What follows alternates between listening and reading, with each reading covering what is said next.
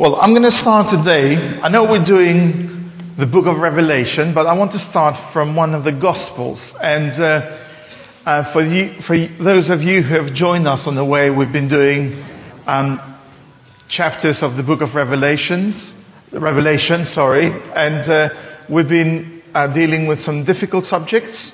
And today, I think it's light in the end of the tunnel, because we've come to chapter 15 and chapter 16 of the book of Revelation. But before we go there, I just wanted to start with an incident when Jesus was with his disciples. If you open your Bibles in chapter 16 of the Gospel of Matthew, and we're going to read from verses 13 onwards.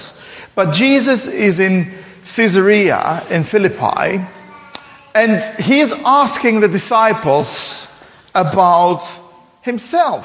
So he says, "Who do people say the Son of Man is?" So these are the guys that he has had around him for some time now. And he just wants to really...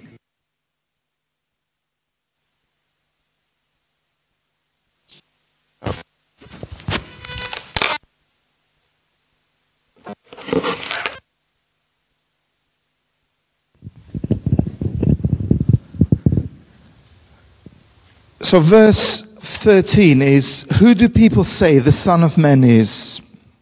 And they replied, "Some say you're John the Baptist. Others say you're Elijah. Still others say Jeremiah or one of the prophets." "But what about you?" he asked. "Who do you say I am?" I love Peter.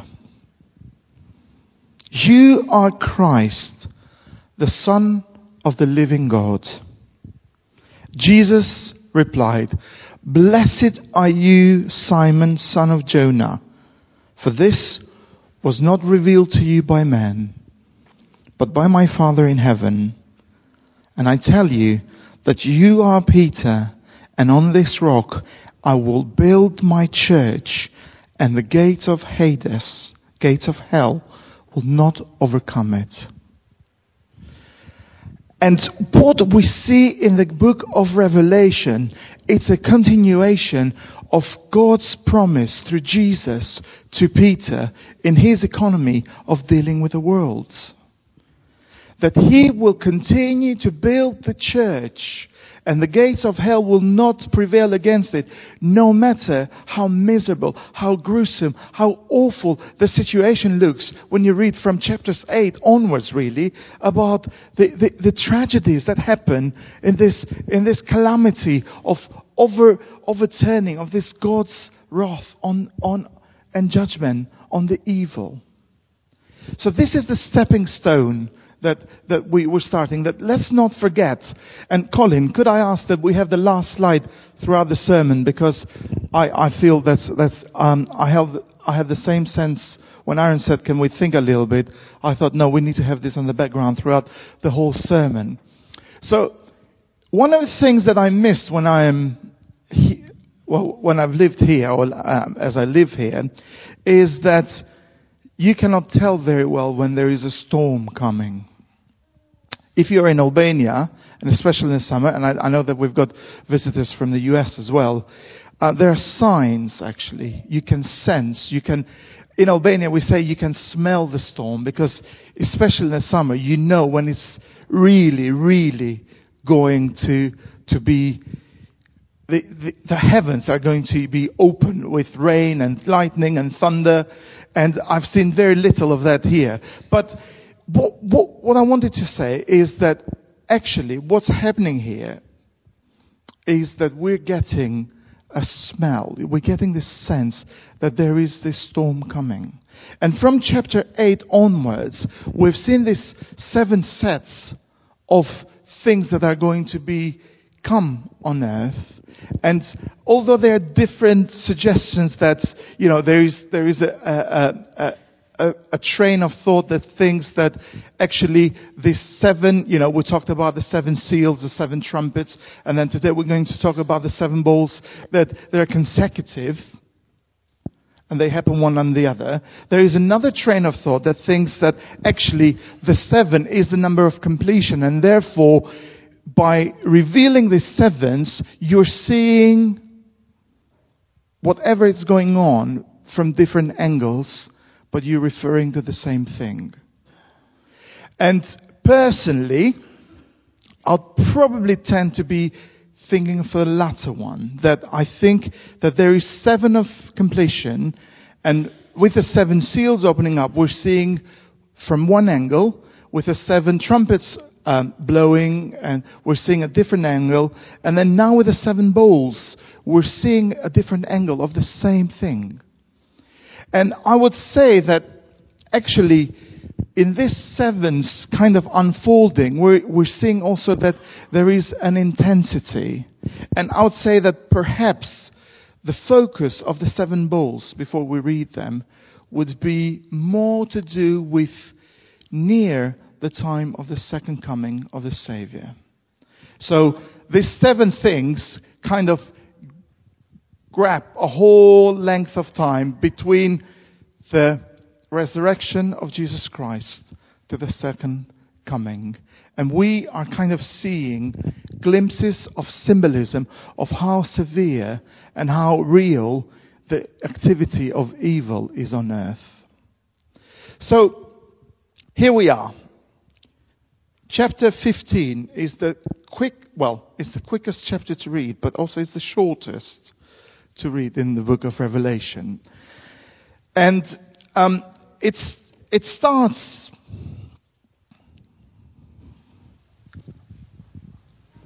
I'll wait for people to have their Bibles. Chapter 15. It says, I saw in heaven another great and marvelous sign, 7 angels with the 7 last plagues. Last, because with them God's wrath was completed. And I saw what looked like a sea of glass, mixed with fire, and standing beside the sea, those who have been victorious over the beast and his image, over the number of his name. They held harps given them by God, and they sang the song of Moses, the servant of God, and the song of the Lamb. Great and marvelous are your deeds, Lord God Almighty. Just and true are your ways, King of all ages. Who will not fear you, O Lord, and bring glory to your name? For you alone are holy. All nations will come and worship before you, for your righteous acts have been revealed. Let's stop here. So here we've got this great picture of faithful people of God coming to this place. Look at verse 2. It says, those who had been victorious over the beast, those who have been victorious over the image and over his name. This is talking about people of victory. And when I really think of this, and I know that we've got it on our Finding Our Grooves prayers, is standing there behind the coffee, behind the cafe area. I know that we talk about this victorious living, but sometimes I think we talk about it without meaning, and we cotton wool it. Because over and over again, you see that in the book of Revelation and throughout the Bible and in our life as discipleship, there is no victory without sacrifice. There is no victory without sacrifice. Look at what they had to go through in chapters 11, 12, and 13. And yet, they said no. What does this mean for us? They said, no, we're going to follow God. What does that remind you of? My mind immediately goes to the story of Shadrach, Meshach, and Abednego. When they are asked to bow down before this figure. And the king says, if you don't bow down, you're going to be thrown in the furnace of fire. And they say, no, we're not going to bow down. Our God is going to protect us. And even if He may not protect us, we still will not bow down. Go and have a look at the story. We did it with the teenagers at Foundation 2 weeks ago. It's fascinating. Even though He may not protect us, we still are not going to bow our knees to the statue. The sacrifice. And we know the story of Shadrach, Meshach, and Abednego, that they come out of the furnace, which was really enforced, and it was really 7 times much stronger flames coming in, and then they come really untouched from the fire, because the Son of Man was in the furnace with them. So, discipleship, this call to be disciples of Jesus, is calling out us to live victoriously for Him, but that comes with a price. And I think sacrifice is something that actually we want to look at as a church in the West. I think sacrifice is something that we ought to look at as a church who lives in Westbury Park. What does it mean to live sacrificially? Does it mean that we live out of our plentiful? Or does it mean that we live out of our sacrifice? That we and it doesn't, and I'm not talking here about the financial things. I think it's across board. It has to do with finance, it has to do with time, it has to do with things that we really hold very dear to us. What does that mean for us as a church to live, or as individuals, to live sacrificially? But it's very clear here. The crowd that stands beside the crystal sea is a crowd that has come out living victoriously and sacrificially for the Lamb. And they've got a song which is a very unique song, because it encompasses both the Old and the New Testament. They've got the song of Moses, the triumphant outcome of them walking through the Red Sea. And also, they've got the song of the Lamb, which is the same song. Now, in Albania, we have a big problem. We have translated a lot of songs from the West. And one of the things that is really interesting is that in each church that you go, you can sing the same song, but translated in different versions. So there is no continuity of the same word. And there have been several attempts to kind of reform that, but it has not been successful. It's amazing what goes on in a little community of churches like Albania, that you can even reform the whole idea of, let's have one song that we can all sing together. No, it's the same song, but people have chosen to translate different lines differently. It's amazing. And I just want to throw that in the mix, because what is unique here is that it's the same song, and it's not translated differently.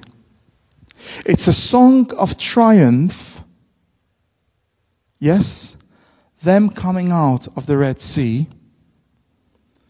And yes, with the song of the Lamb, coming out of actually Egypt, and coming out of the slavery of sin and despair, and encountering the salvation of Jesus.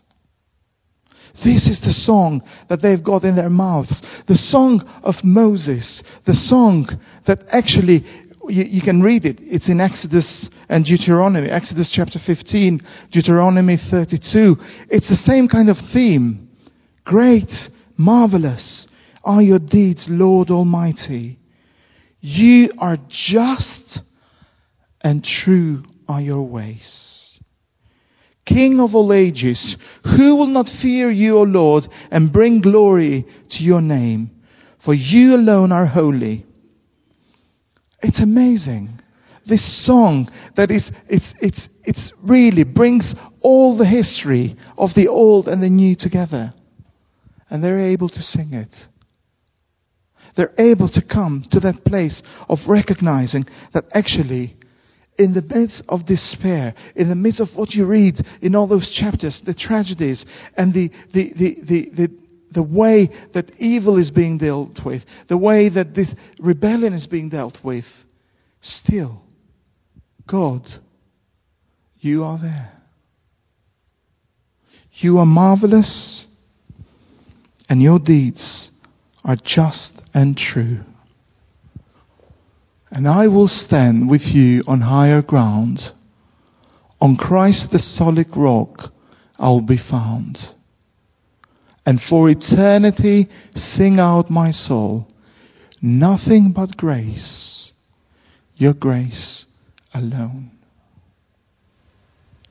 And I really, really wish that the people of Israel were able to keep that song going. But again, they kept in rebellion, and God kept coming to them until He brought Jesus.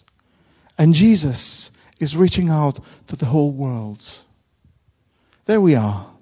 The song that they're singing here, it's talking about actually that God is being just. And He's true to His word. And what we read here is going to really be true to God's character.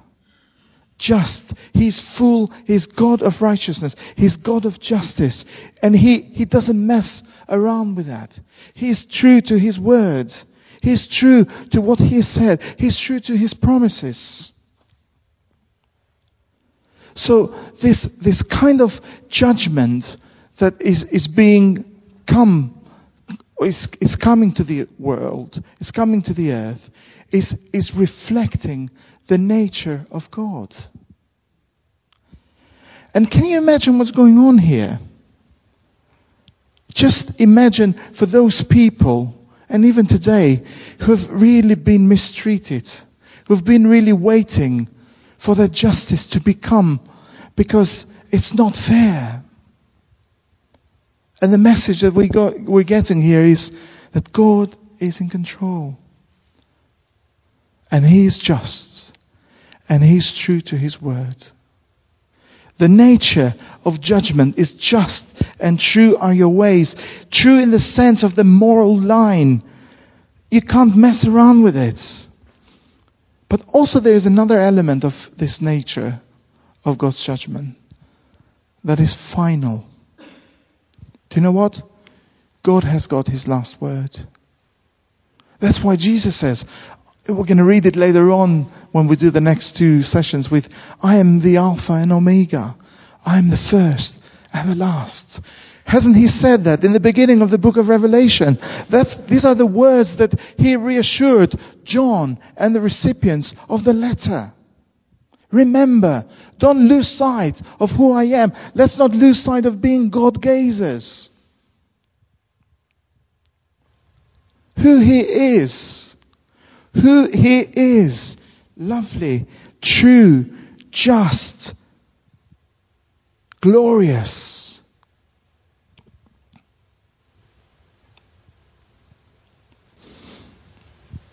And then we've got the recipients of this judgment.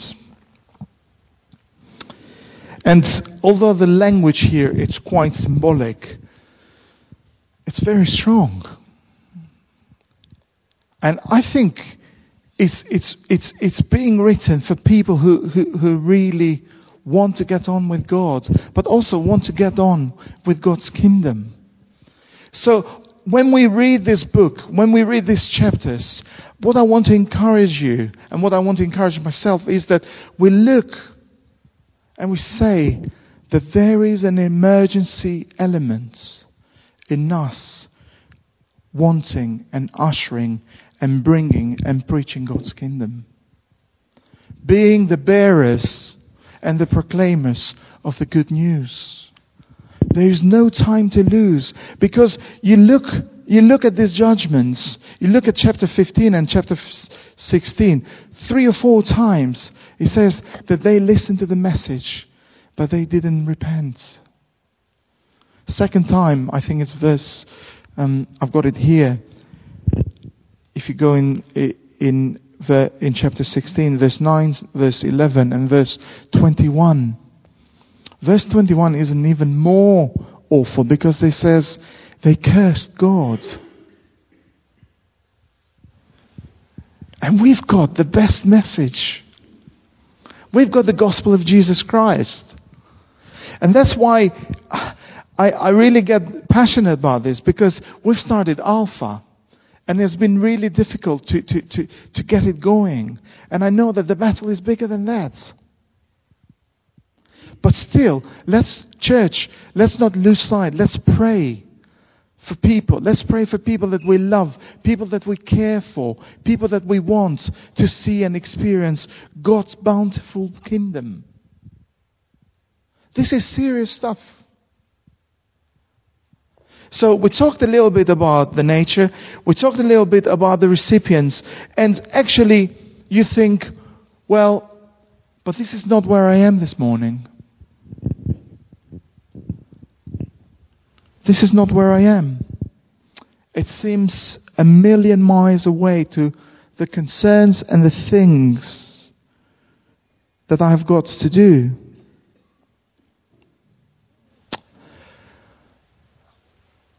I want to be a little bit controversial today. And I just want to say that perhaps that is an excuse that we can put. Do you remember when Jesus says to his disciples, Satan has desired that you have or may sift you like wheat, but I have prayed for you. And perhaps you are in that place of distraction, that you're being distracted. You've got other things on your plate. And I don't want to undermine that, actually. But please, let's look at this idea of God actually drawing our attention to say that His kingdom, Christ, the solid rock that you will be found, is important still today. Although it's really tough. Although it's hard going.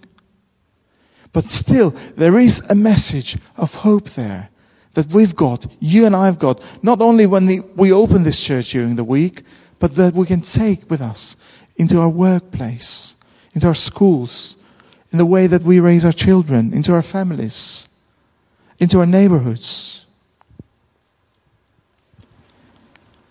And then, it's not only the nature of the judgment, it's not only the recipients of the judgment, but it's got effects.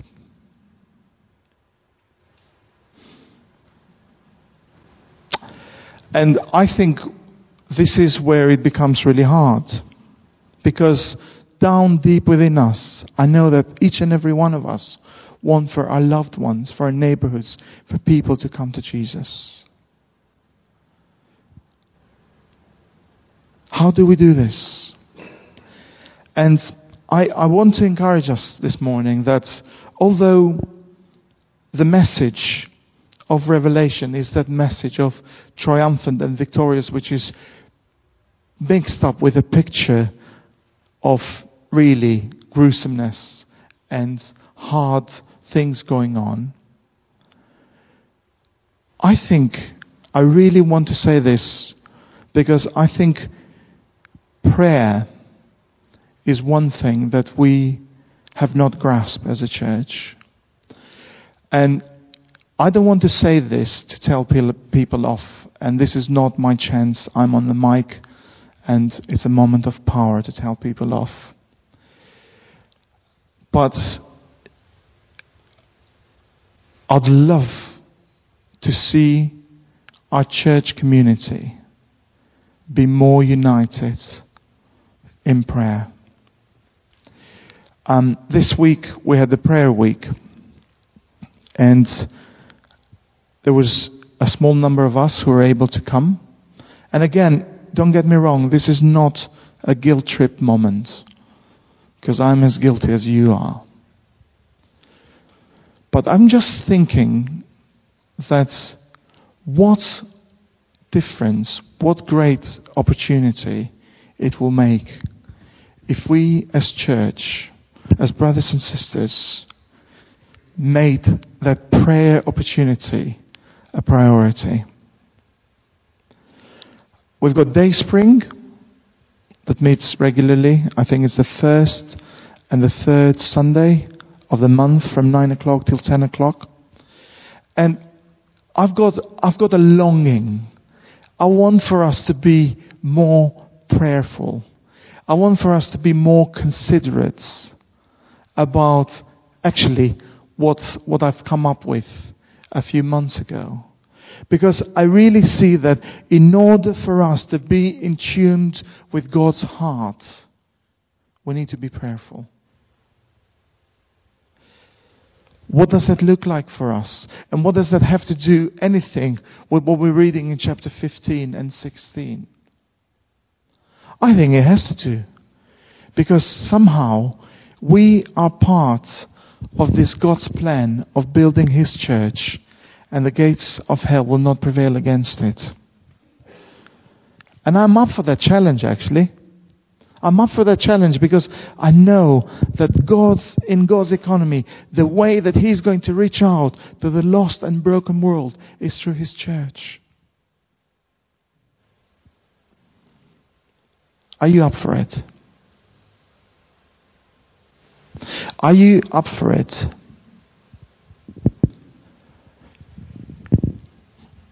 So, we've been challenged this morning about victory and sacrifice. We've been challenged about prayerful attitudes individually and corporately. And we've been challenged also about the whole idea that as much as we want to live our own lives and everything is okay in the 21st century, there is an element of urgency of sharing the good news of Jesus. The response is up to the people that receive this good news. Our responsibility is faithfulness in our stewardship of the good news.